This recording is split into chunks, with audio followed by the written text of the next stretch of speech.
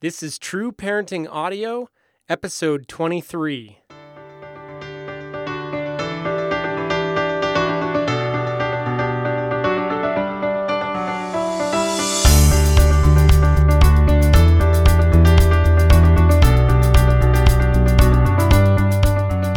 Hey everybody, I'm Andy Smithson, and this is TRU Parenting Audio, the podcast where parents will find inspiration and practical parenting tips that not only change kids' behavior, but build powerful cycles of continuous growth in your family through the principles of teaching, relationship, and upgrading yourself. Thanks for joining us in this journey to be a true parent.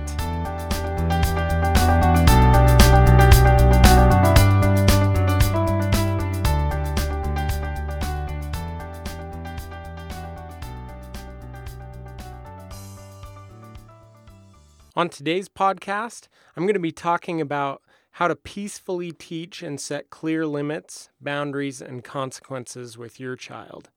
This is a big issue with a lot of parents, especially when they start looking at true parenting kind of philosophy, which is much more gentle, much more peaceful in its approach to discipline than traditional parenting. And so parents want to know how to teach their kids right from wrong, even when we're not using things like punishment or harsh words, spankings, yelling, and all of those sorts of things. But it's really important to understand that true parenting and any of the more peaceful approaches to parenting out there, they aren't a permissive sort of parenting method or approach. To be empathetic and to set clear limits, boundaries, and consequences with empathy and kindness, it does not equate to being permissive. I hope today's podcast will be helpful to parents that are trying to make that change and trying to be more mindful and more peaceful in our approach in disciplining our children. And I want to remind you that if there's anything while we go through this on the podcast that you want to go back and read or print out, you can go to trueparenting.net and find the full article at how to peacefully teach and set clear limits, boundaries, and consequences with your child. So let's go ahead and jump right in. Kids do all kinds of things that we don't like, things that actually drive us nuts. Sometimes they do things that are dangerous, things that scare us half to death. They cross lines and test boundaries. My oldest son climbs on everything. My second son is overly aggressive with his affection, especially with his baby sister. My third son struggles with hitting, pinching, and even biting when he becomes angry. This is all part of growing up. This is all part of being a parent. These little people we call our kids are trying new things and trying to figure out the world around them. In order for them to do this successfully requires that we set and help them understand limits, boundaries, and consequences. I love the way that Genevieve Simpringham explains our kids' process of learning how to interact appropriately and empathetically with the world around them. She says, children mostly learn that they've crossed a line through the feedback of others. The image comes to mind of traveling in another country. There's a lot of strict cultural rules about what's okay and not okay, and we only learn that we've been inappropriate when we get the feedback. How scary. We truly hope that they had compassion for our lack of prior immersion into their culture and see our clumsiness as a lack of awareness rather than a lack of care or respect. Children learn about empathy mostly through the direct experience of being empathized with and following how that helps them feel better. That comes from Setting Limits with Love by Genevieve Simpringham at www.peacefulparent.com. Thanks, Genevieve. So limits, boundaries, and consequences. Oh my. Limits, boundaries, and consequences all work together with love and empathy to teach and help our kids perceive and interact with the world in positive ways. In this podcast, I'll address each concept of limits, boundaries, and consequences, and some practical ways to understand and utilize them in positive, peaceful ways. So first, let's talk about setting limits. A limit is an imposed request or restraint on our child and is most often coupled with stating a clear consequence. Sometimes the natural consequence is simply built into the limit itself. Some examples may include the following. Lead with a positive, empathetic response. You may say to your son or daughter, "You may go and play as soon as your room is clean." In this example, play is limited on conditions of the child completing his chore. The natural consequence is that he may choose when he will do the chore and thus postpone or move him toward his playtime. Set limits with love and firmness.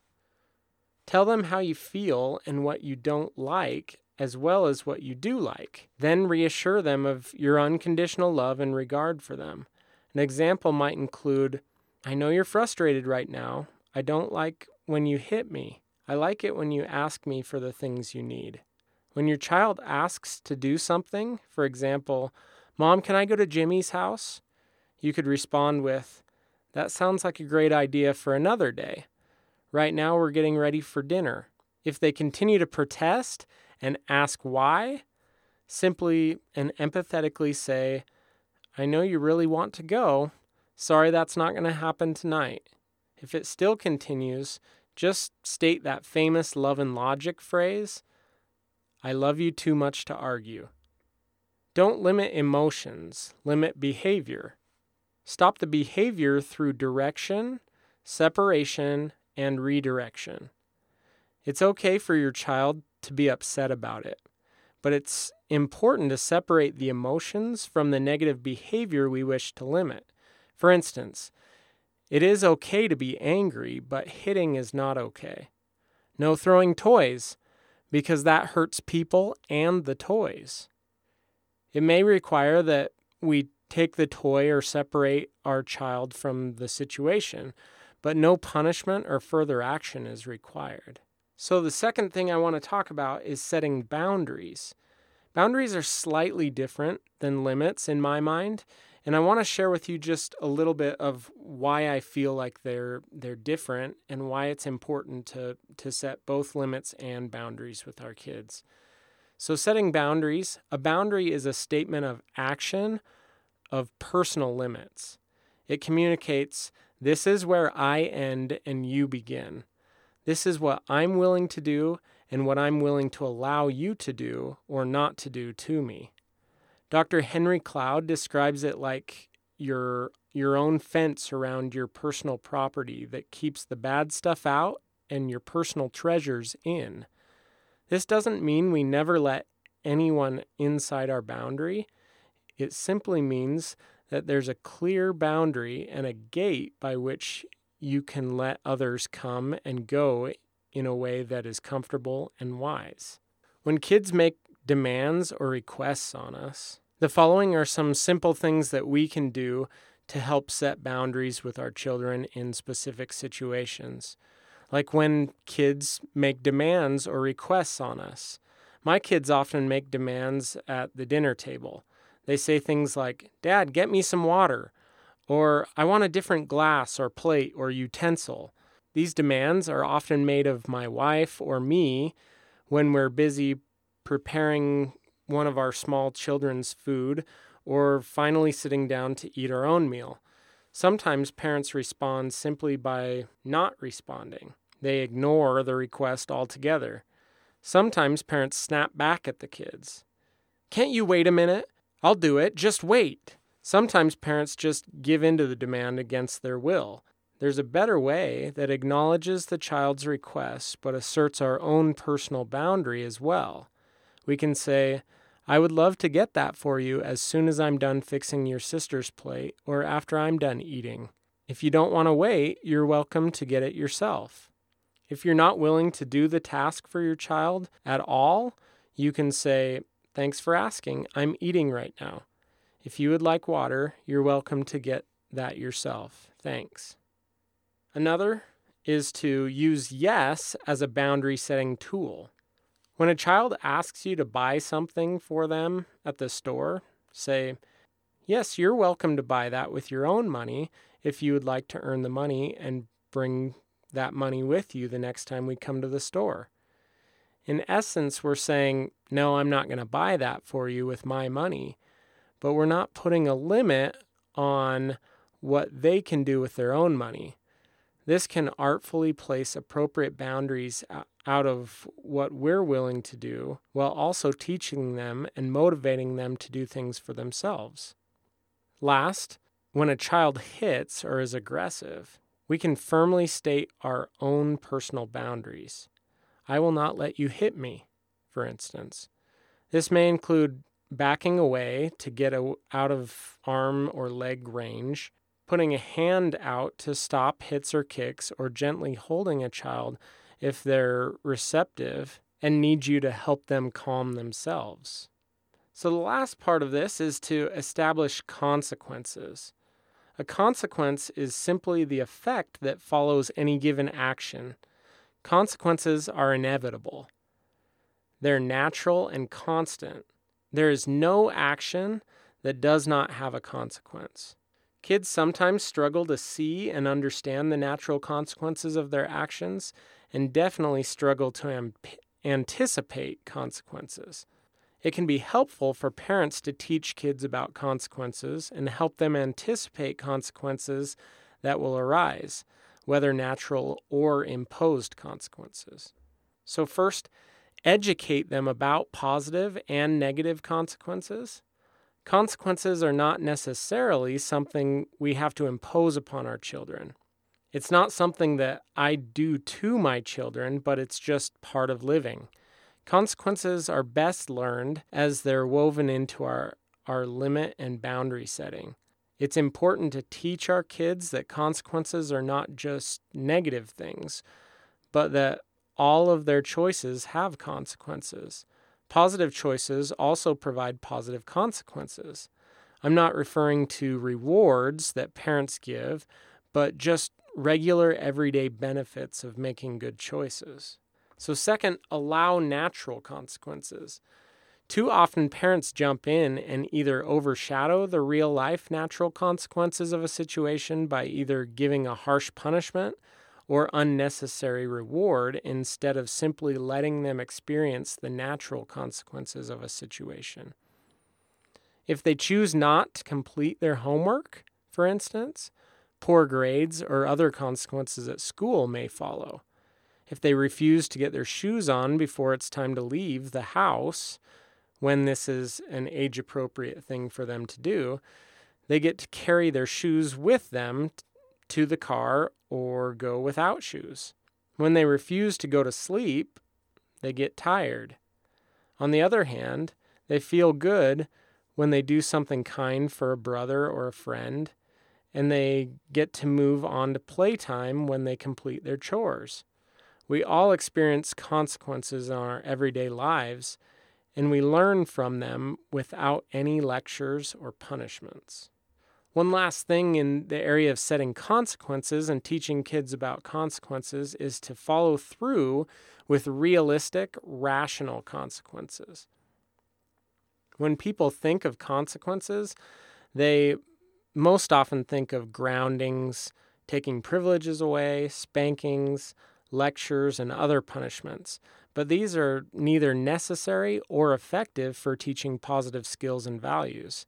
The more natural, realistic to life, and related to their behavior the consequence is, the more effective it is in teaching the desired lesson. When a child makes a mess, the logical consequence is that he cleans up after himself. When a child damages something, a natural consequence is that he replaces it. As referred to in the limit section, the natural consequences of a child refusing to do chores is that they postpone their own playtime. When we follow through with natural consequences and show empathy, we take the focus off of us and allow our child to learn from the consequences. It gives us opportunity to help our child to learn to solve their problems rather than causing them to blame us and see us as the problem. So I want to share with you as we wrap up, there are 5 important principles to remember when setting true limits, boundaries, and consequences with our kids. It can be helpful to evaluate the limits, boundaries, and consequences we set and how we set them in accordance with the principles of true parenting. Do our limits and the way we deliver them teach our child what we want them to learn? Do they build our relationship? And do they allow me to upgrade myself and improve my own boundaries? The following are 5 specific guidelines to help set limits, boundaries, and consequences that meet the principles of true parenting and promote positive ongoing cycles rather than simply demanding immediate compliance only. Number 1, lead with the positive and with empathy. The connection and relationship between parent and child is one of the most important elements of setting positive, clear limits, boundaries, and consequences. When we approach a limit with understanding and with words that ignite positive, agreeable feelings, we find that kids are much more likely to cooperate. My wife's cousin recently shared the following story with me about my wife and my second son. She reported this. She said, Eli, my 6-year-old son, was teasing and upsetting Emma, my 2-year-old. Camille, my wife, was watching and recognized what was going on. Instead of saying, Eli, stop, or don't tease your sister, she kindly said, Eli, I don't think we've hugged today. Come over here and give your mom a big hug. He happily jumped up and gave her a big hug for a few seconds, and then magically he went about playing and not teasing his sister. I thought this was so awesome. This is such an incredible example of empathy and my wife recognizing my son's underlying need. She set a limit by redirecting his behavior to a more appropriate avenue and left the formal teaching for a later time.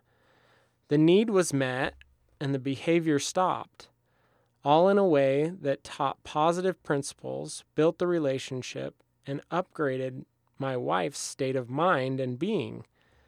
I know, my wife is awesome. Number 2 is don't be afraid of no, but don't overuse it. Sometimes the best way to define or set a limit is with a good old-fashioned no. However, I've found that when no is overused on every nitpicky little irritation, it loses its value and creates a negative atmosphere. Number 3, don't set limits while sitting. Be actively engaged. When you sit back and bark out limits and orders from an armchair, our limits have no power. Move toward your kids and reach out to them. Deliver limits and boundaries at their level, both physically and developmentally, as well as emotionally. Number 4, state what you will do or not do, and do or don't do it. Try to focus on what you will do rather than on what they should do. Mean what you say and say what you mean. Be a mom or dad of your word. For example, if your child wants a different color cup than was placed on the table, you can say, I would love to get that when I'm done eating if you would like to wait. I'm fixing food right now and eating my dinner. You're welcome to either get it yourself or wait for me to be done with my dinner. Number 5, teach and plan during the good times. Use weekly family nights, playtime, or other fun and positive times to be together and teach and plan appropriate social boundaries and show them what consequences might come in different situations. Use role plays and games to help them learn limits and cause and effect relationships. It doesn't have to be a struggle to set clear limits. It really can be fun. So in closing, I just want to summarize a few things that we talked about today. First of all, that limits, boundaries, and consequences have some slight differences. First of all, setting limits with our children is a limit on them, on what they're doing or asking for or those types of things. It's a limit on their behavior. Now, boundaries are a positive or negative limit of ourselves. It's a boundary that you state that you don't want them to either cross, or it's letting them know something that you will or will not do. And last, consequences are the effect of our behavior or actions. I encourage you to go back to trueparenting.net and look up the article and review some of the different scenarios and techniques that you can use in order to set specific limits, boundaries, and consequences with your kids. But also just want to remind you really quickly of the 5 important principles to remember when setting limits, boundaries, and consequences with our kids. The first is to lead with the positive and with empathy. Number 2 is don't be afraid to use no, but don't overuse it. Number 3 is don't set limits while sitting. Be actively engaged. Number 4 is state what you will do or not do, and then do or don't do it. Number 5 is to teach and plan during the good times. I hope the examples in this podcast and in this article have been helpful to you in finding ways to set limits and boundaries with your kids without having to resort to punishment or spanking or yelling or any of those other things that really don't teach our kids what we want them to learn and don't build the relationship and take away from our own personal development as parents. And so, in closing, I want to thank you for listening to the podcast and for all of your support. If you haven't had a chance to get over to iTunes or Stitcher and leave a rating or review, I would love if you could do that. That really helps a lot. And give me your feedback on the podcast and on the website, on the blog, and on Facebook. You can check us out at facebook.com/trueparenting, or you can catch me on email at andysmithson@trueparenting.net. Thanks again for listening, everybody, and we'll talk to you again soon.